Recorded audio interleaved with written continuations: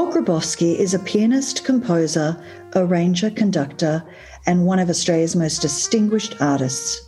His recent collaboration with the likes of Paul Kelly and Archie Roach showcased Paul's versatility, and both the albums brim with musical gems about love, heartbreak, and tenderness. A must-listen for all of you. Well, I got no excuses for you, but I sure got some regrets. During the late 70s, he became prominent in the music scene in Melbourne, working on various jazz, theatre and cabaret projects. He lived and worked in Europe and the US, during which time he performed with many jazz luminaries, including the wonderful Chet Baker. He returned to Australia and established a reputation as one of Australia's leading jazz musicians and was the musical director for jazz singer Vince Jones. He was also musical director of Tonight Live with Steve Vizard, a nationally televised variety show, and was also commissioning editor for arts and entertainment for the ABC television. Paul has written over 20 feature film scores in Australia, the UK and the US, including for films major directors like Paul Cox and Words and Pictures, as we know, directed by Fred Skepsey. His works for the theatre include 4 operas and various multimedia works. His most recent opera, created for soprano Emma Matthews, The Space Between, with libretto by Steve Vizard, premiered at the Arts Centre in Melbourne. Paul has won 8 ARIA Awards, most recently in 2020 for his recording Please Leave Your Light On with singer Paul Kelly. He's won 2 Helpman Awards, several APRA, and was the Sydney Mime Performing Artist of the Year in 2000. Paul was also an artistic director of the Queensland Musical Festival from 2005 and was artistic director of the Adelaide Festival of Arts for 2010 and 2012. He's now a professor at Monash University and is currently director of the Monash University Academy of Performing Arts and the Monash Art Ensemble. He oversaw the development of the Ian Potter Centre for Performing Arts, which opened in May 2019 and launched MLive, a year-round series of curated performances. Paul, there's so many things we could go on about. You've done so much in your extraordinary career. You're obviously endlessly creative. You've delved into such a broad range of genres. I've been listening to that beautiful album you made with Paul Kelly. Tell me, what was it like working with Paul Kelly? How was it creating that wonderful album? Oh, thank you very much, Deb, and thanks for the opportunity to talk to you. Well, I've known Paul for quite a long time. The first time we worked together actually was on the Tonight Live show with Steve, and that would have been back probably 1990 or 91, where we played his song Winter Coat, which when we were coming to make the album Please Leave Your Light On, we thought that Winter Coat should definitely be there, as it was the first song that we'd ever performed together. And then we touched base again on a larger project. I mean, I'd sort of stayed in contact with him, and I interviewed him for a program that I made for the ABC in the mid-90s called Access All Areas, where I went around the place talking to musicians about various different aspects of music making. And we did a show with a sort of large ensemble, with the Australian Art Orchestra and Vicar and Linda and a small gospel choir, of arrangements of his songs that I did. All of the songs were based on ideas taken from the Bible, and it was called Meet Me in the Middle of the Air. And that was great fun. We toured that nationally.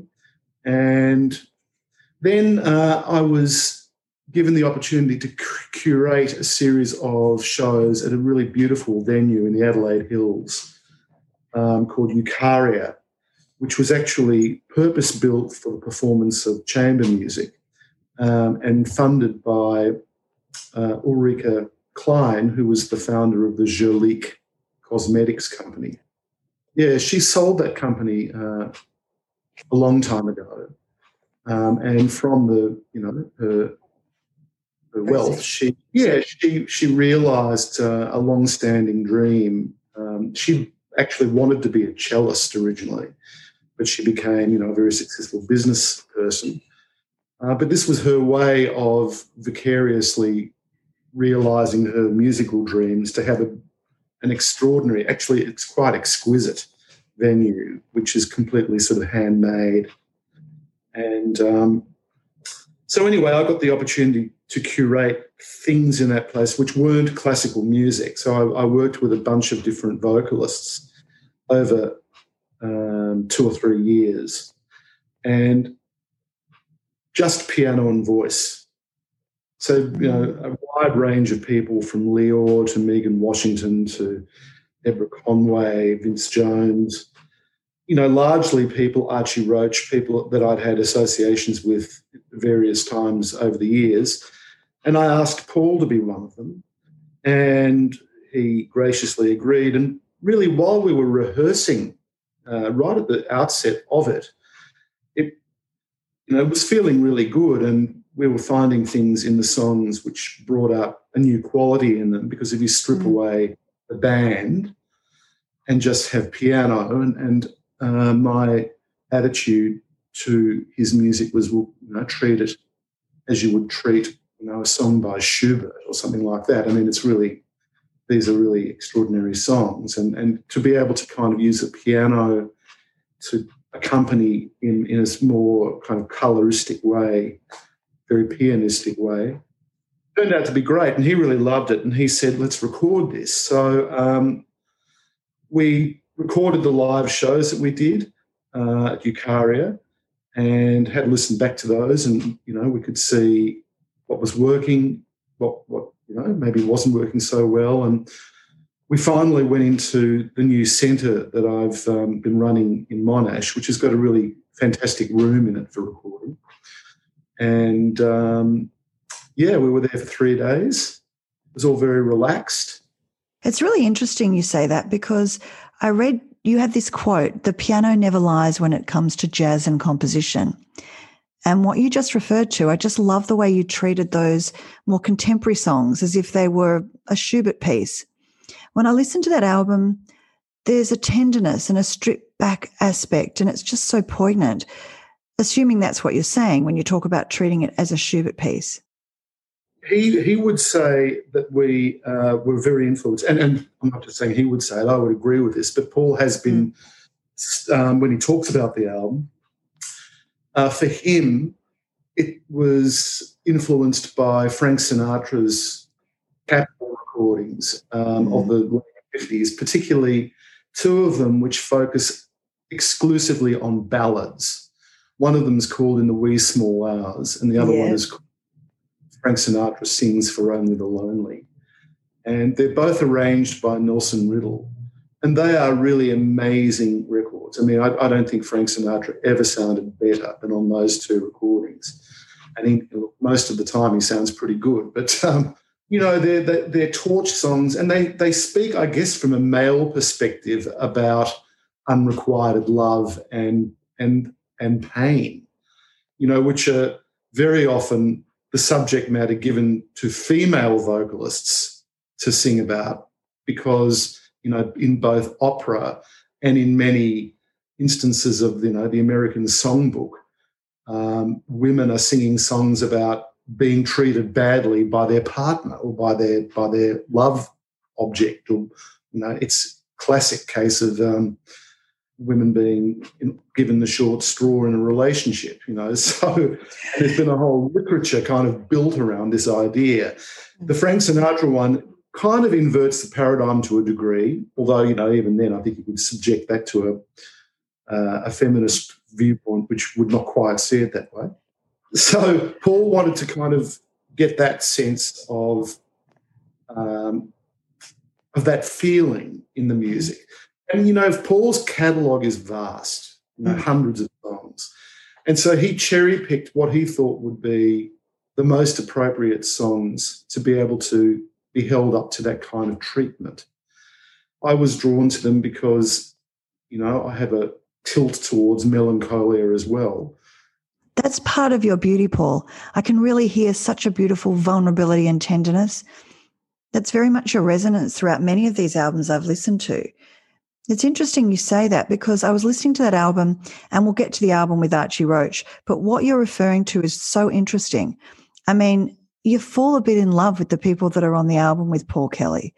There's something really entrancing about two very creative, powerful men talking about their vulnerability through the lyrics and through the sound. There's just such a simpatico.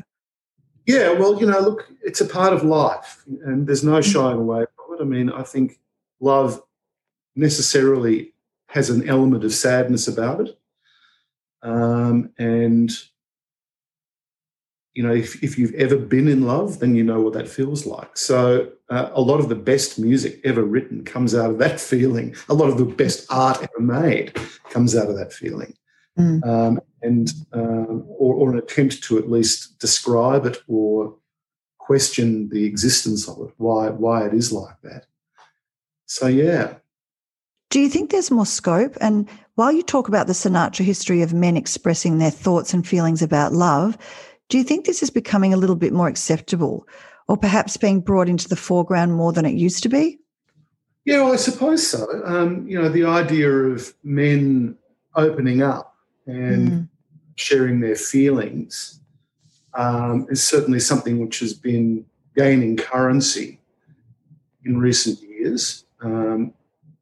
Advocates for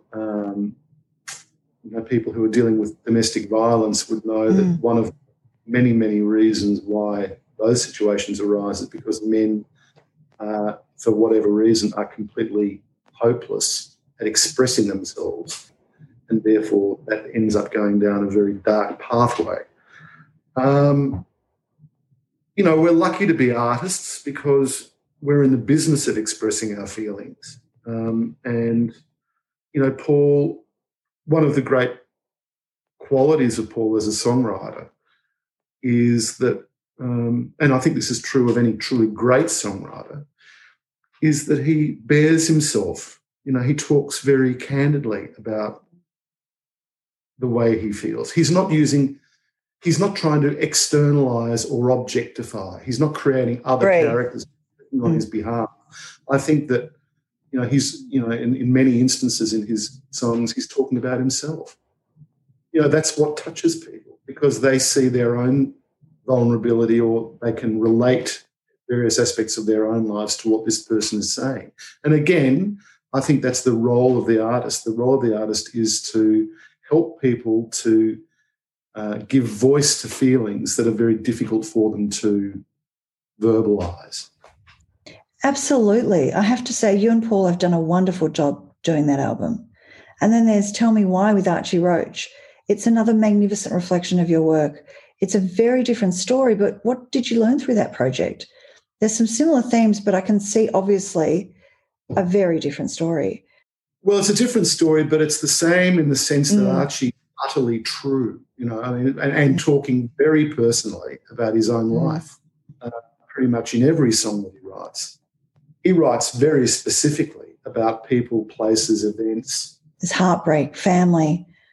It's quite an extraordinary odyssey in that book. The brief was always to provide a musical companion to the book. I went away with Archie for several days. Actually, we went to Eucharia, a residence which they offer to artists. And they gave it to us for a few days for us to basically workshop the album, which consisted of he and I sitting around the kitchen table just talking for days.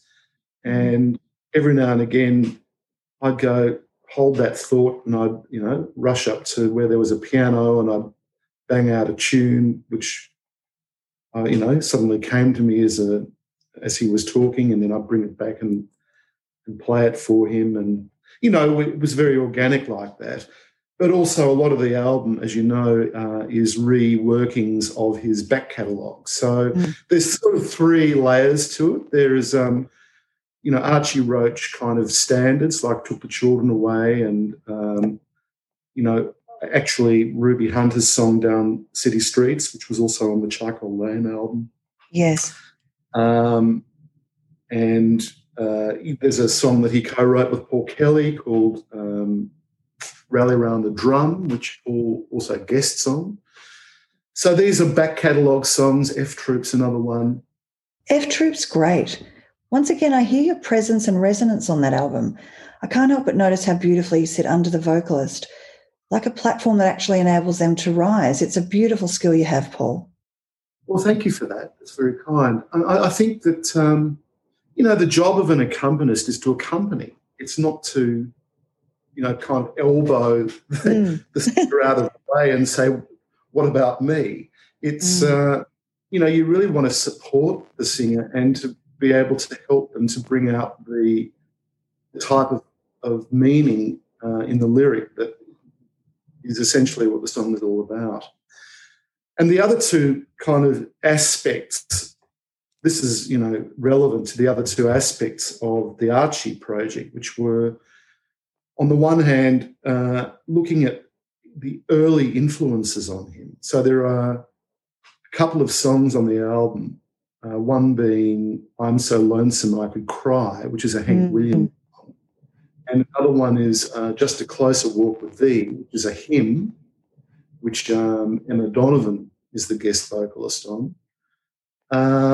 They both look back at, two of the big influences on him when he was a younger man, country music and church music.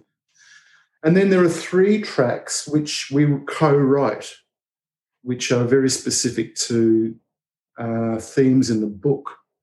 One of them is based around each of his foster parents. So his mother, Dulcie, his foster mother, Dulcie Cox, is represented in the song, one for each person and one for the pot.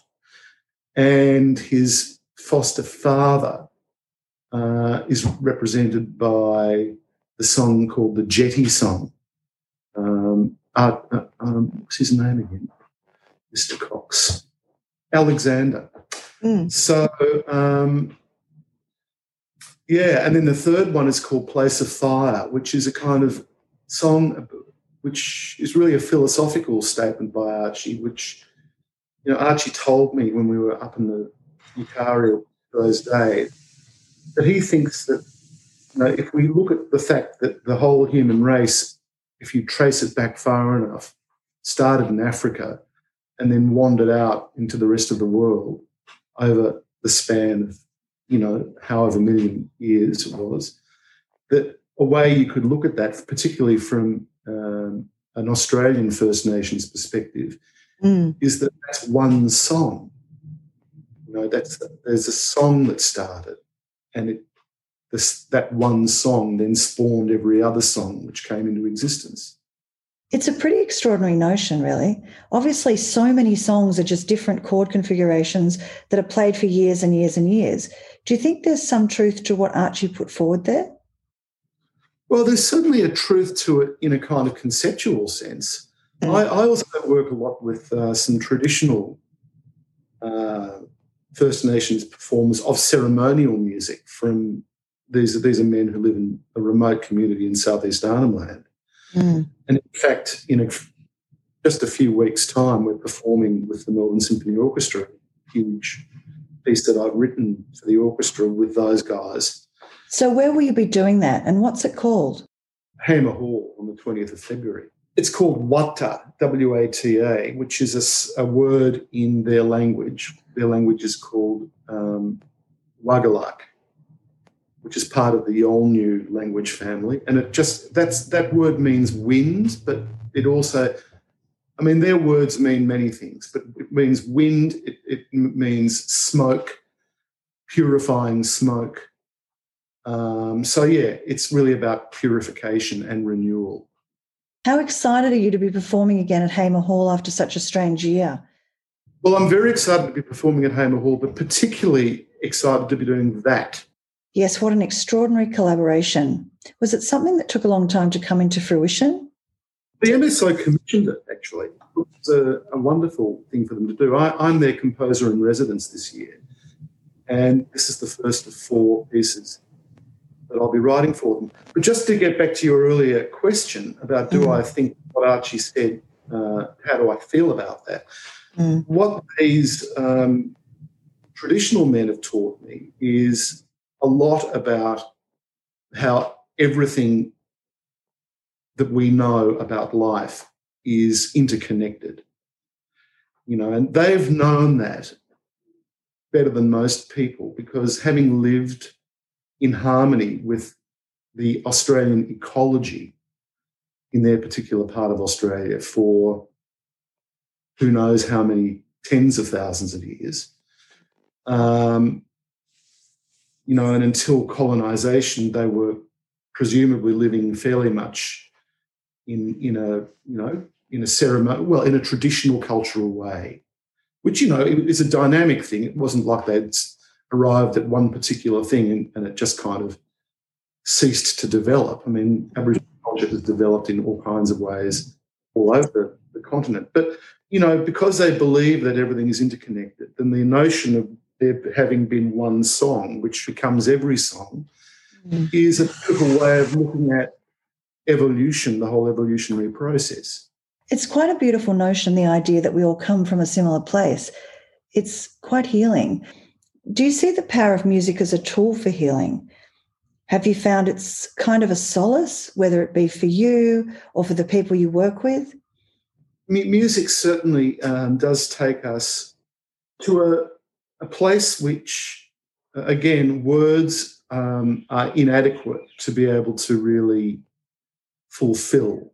Words are incredibly useful, incredibly important, and in the hands of great wordsmiths, really beautiful and moving and investigative and revealing, all of those things. But also words can deceive and lie and lead people to believe things that are not true. And we're living in an age where that was never more being, presented to us in all kinds of bizarre and uncomfortable ways than is happening right now, particularly by people who should know better. But clearly they don't. It's all a little dystopian at the moment. Words can be used for evil. Yeah, so music, let's not think for a moment that music isn't a willing little helper to people who potent, who bad. Music has often been, press ganged into the service of all kinds of horrible regimes and individuals. But I do know, from the point of view of being a musician, that music is in itself completely dispassionate. It's sufficiently abstract as an idea that it's dependent 100% on your input in order for it to be able to do whatever it's going to do. And so if you put into it, whatever you're putting into it, it puts out. And that part of it is true. Now, if what you're putting out into the in musical form is some kind of falsehood, then it's true that it is a falsehood. But if what you're putting out is true to you, it's meant, it's full of good intention, or it's full of no intention, neither good nor bad, all of those things will, present at the end of the day as just what they are. Music is a tool. In light of what you've just said, you've written over 30 music scores. In a way, your role in that sphere is to take musical abilities, skills, technicalities, and resources and use it to create a mood or a feeling. You take it and create the dramatic moments or the sad moments. It's something you can really wield that. It's such a skill. Well, you can. I mean, music is often used in films as a kind of, steroid, which I don't really like. It's like, somebody who is a bodybuilder wants to puff up their muscles with steroids. That's what music does in a kind of action movie, which has got a very loud soundtrack and lots of very bombastic music, which, is kind of bashing you around the head. Not my idea of a good time. And funnily enough, also as a film composer, it's very, very different qualitatively from the other things that I do, because in film, you are very much at the service. You're really in service to the script. Well, the director, essentially. The director is the person who has the final call, and irrespective of what you might think at the end of the day, the director is the person who places the music, uses the music, decides where and how it's going to affect the picture. So, in a sense, as a composer, you have to be prepared to relinquish control, really kiss it goodbye, and be at peace with that. And I know that that doesn't sort of suit every composer's reasons for being a composer. And I've had a kind of slightly ambiguous relationship to it over the years. Or, you know, in the mid-'80s when I started to write music for film, there was nothing I could think of as a more desirable outcome and exciting prospect than being a film composer.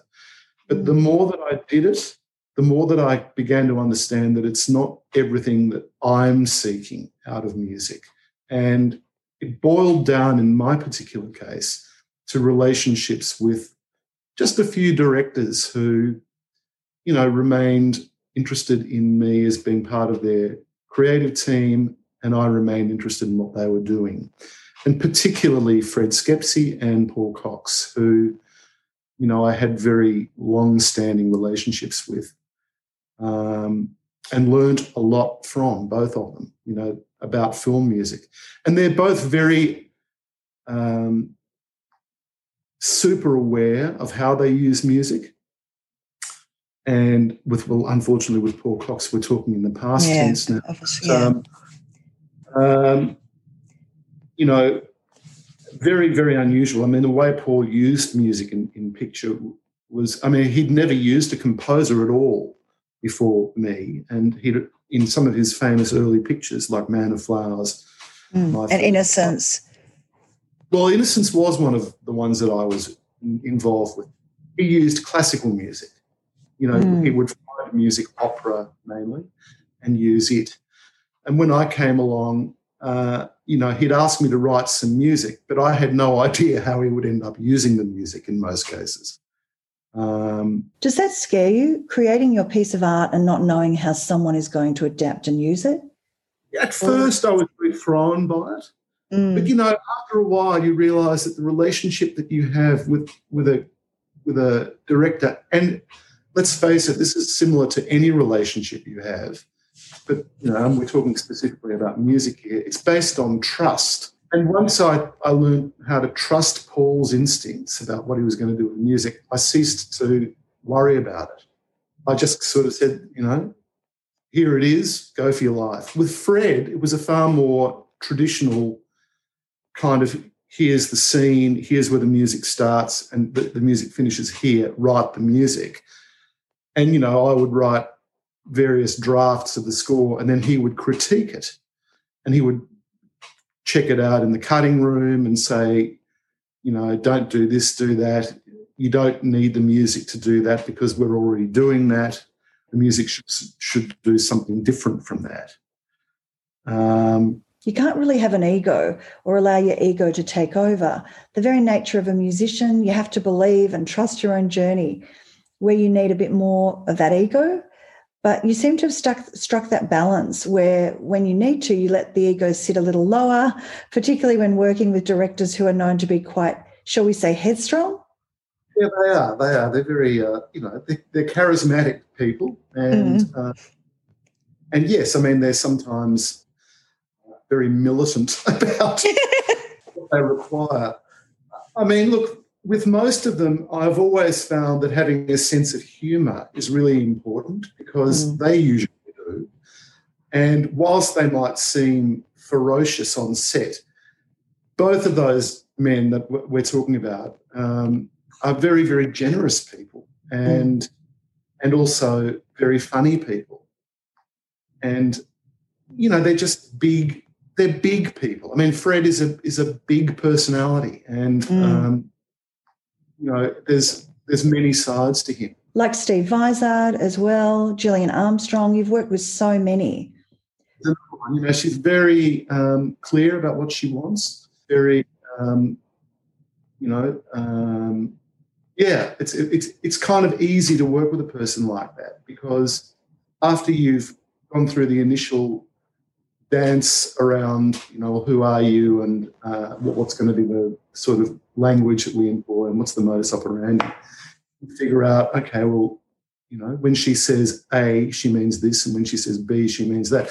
That's another thing about being a composer. Music, of course, is a language, or music has a language of terminology which is very specific to music. When we talk about a particular thing in music, we know what we're talking about. A crescendo or bars or, registration of an instrument, transposition, key, time signature, all of these things, they're very specific things. And in many instances, film directors really don't know what they are. Their editor, in many cases, to lay out other film music and what they call a temp score. Every composer looks at those things in horror. I'm sure. So tell me, clearly you're more than capable of morphing from genre to genre. You seem to effortlessly adapt quite easily, or at least appear to be able to effortlessly morph, whether it's a film composer or working with an orchestra. It's such a skill you've mastered. Is this a skill you've developed or learnt over the years, or was it intrinsic? What do you see as the key to your ability to do that? Well, I'm curious.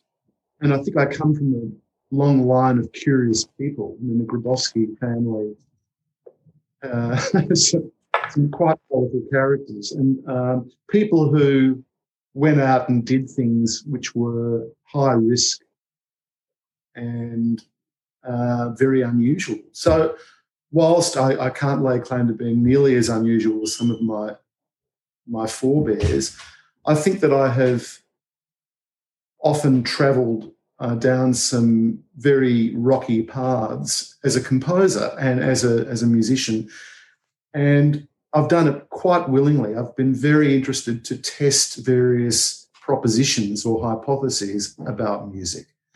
So, for example, jazz. Jazz, we think of as being essentially an American art form, more specifically an African-American art form, based around certain key ingredients. People find jazz difficult to describe, but they know it when they hear it. And I'm not sure that, for me, the word maybe means different things than it does for other people. So an American may have a different kind of sense of what the word jazz means than an Australian, because we don't have the same kind of cultural history, sociology and everything which gave birth to jazz in the first place. Mm-hmm. So I was always interested in seeing how the idea of being an improviser, which was more interesting to me than the word jazz per se, how you could take that into meetings with people from other cultural traditions entirely, whether they be people who were classical musicians, people, in my instance, working with Balinese musicians or Indian, Carnatic musicians or First Nations musicians, other improvisers who are coming from non-jazz backgrounds, all of these kinds of things, all driven by curiosity more than anything else. And in most cases, what has emerged from these experiments really has been a very strong view that music, if you go into a situation and apply certain principles of, trust being one of them, but also being confident about your own ability and the ability to listen. And listening is a word which, we use very frequently, but I'm not sure that everybody really understands what it means to listen. Listening does actually involve suppression of the ego, because you've got to get out of the way in order to listen to someone. It's a really great point. That's why I referred to that and the notion of the ego, because it's clear you've learnt that to get the most out of the work, you need to listen to the other and not allow your ego to dominate the experience. I feel it just comes through in your work, whether it's the way you produce the Paul Kelly album or your work with Archie Roach. The vocalist is so forward and you've got this beautiful, subtle music behind it. And clearly that resonates with your outlook as a producer and a composer. So do you have a hope for the future of the arts with everything that's been going on, from the slashing of university funding to the arts and the impact of COVID? Do you feel positive? Well, look, the sector has taken a hit, which is unlike anything that it's ever experienced before. And, what's been hit is the economics of the sector, not its expressivity. No one's taken away the rights of artists to speak. And in fact, that's never really been held up to any danger in what I would describe as a relatively free and open society like our own. Is the socio-economic realities of making a living as an artist. So it's the infrastructure which has taken a hit, the venues, the people who, the administrators of venues, the galleries. The university sector, sure, has taken a massive hit because of our reliance on overseas students. Do I think this is forever? No, I don't. I mean, my deep interest in history shows me that all sorts of cataclysmic events have taken place, which if you were living through them, you would think, how the hell are we ever going to get out of this one? Mm. And yet we sort of do. As the great late photographer Rennie Ellis used to say, we blunder on. In a funny way, it is the arts. Katie Noonan and I were talking about this the other day. We always come back to the arts, particularly in times of trouble. We turn to the arts for solace, for comfort and inspiration. We all turn to films, music, books. It's our humanity. That's why I think it's sad, the cutting of university funding for arts degrees and the devaluing of the humanities. I agree with you. We're still tuning in, as you say, but we need to protect our artists and particularly young up-and-coming artists. Well, we do, but, we are unfortunately governed by liberal economic, small L economic propositions about, elitist meritocracies and, money not being spent on the right things, which I fear will continue to dominate the discussion around nation building, which will be the primary conversation which we're having coming out of this. It's been interesting to note that during the COVID crisis, I think the most visionary kind of blueprints, it seems to me anyway, have been laid out by state governments. They've really looked after their own. And this is, sort of sliding slightly into politics here for a minute, but I am very proud as a Victorian that we've managed to show that we are a society that can fairly much swing together under this kind of pressure. And that when you compare our willingness to, I think, be sensible about what's necessary, compare it to what's happening in other parts of the world, it's kind of amazing, really. I was talking to a friend of mine yesterday in Germany, really good friend of mine,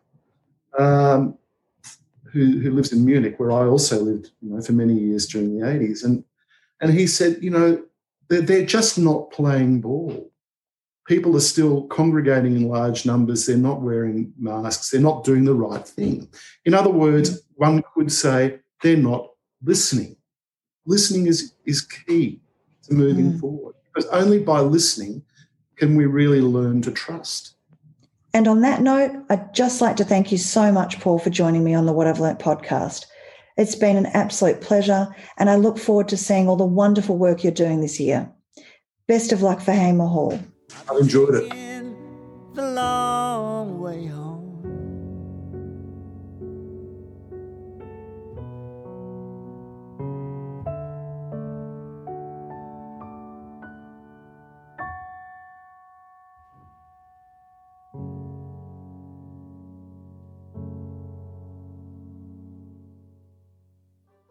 Thanks so much for listening.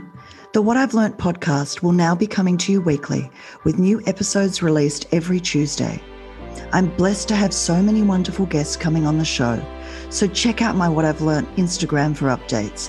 Meanwhile, stay tuned, kind and curious. Love, Deb.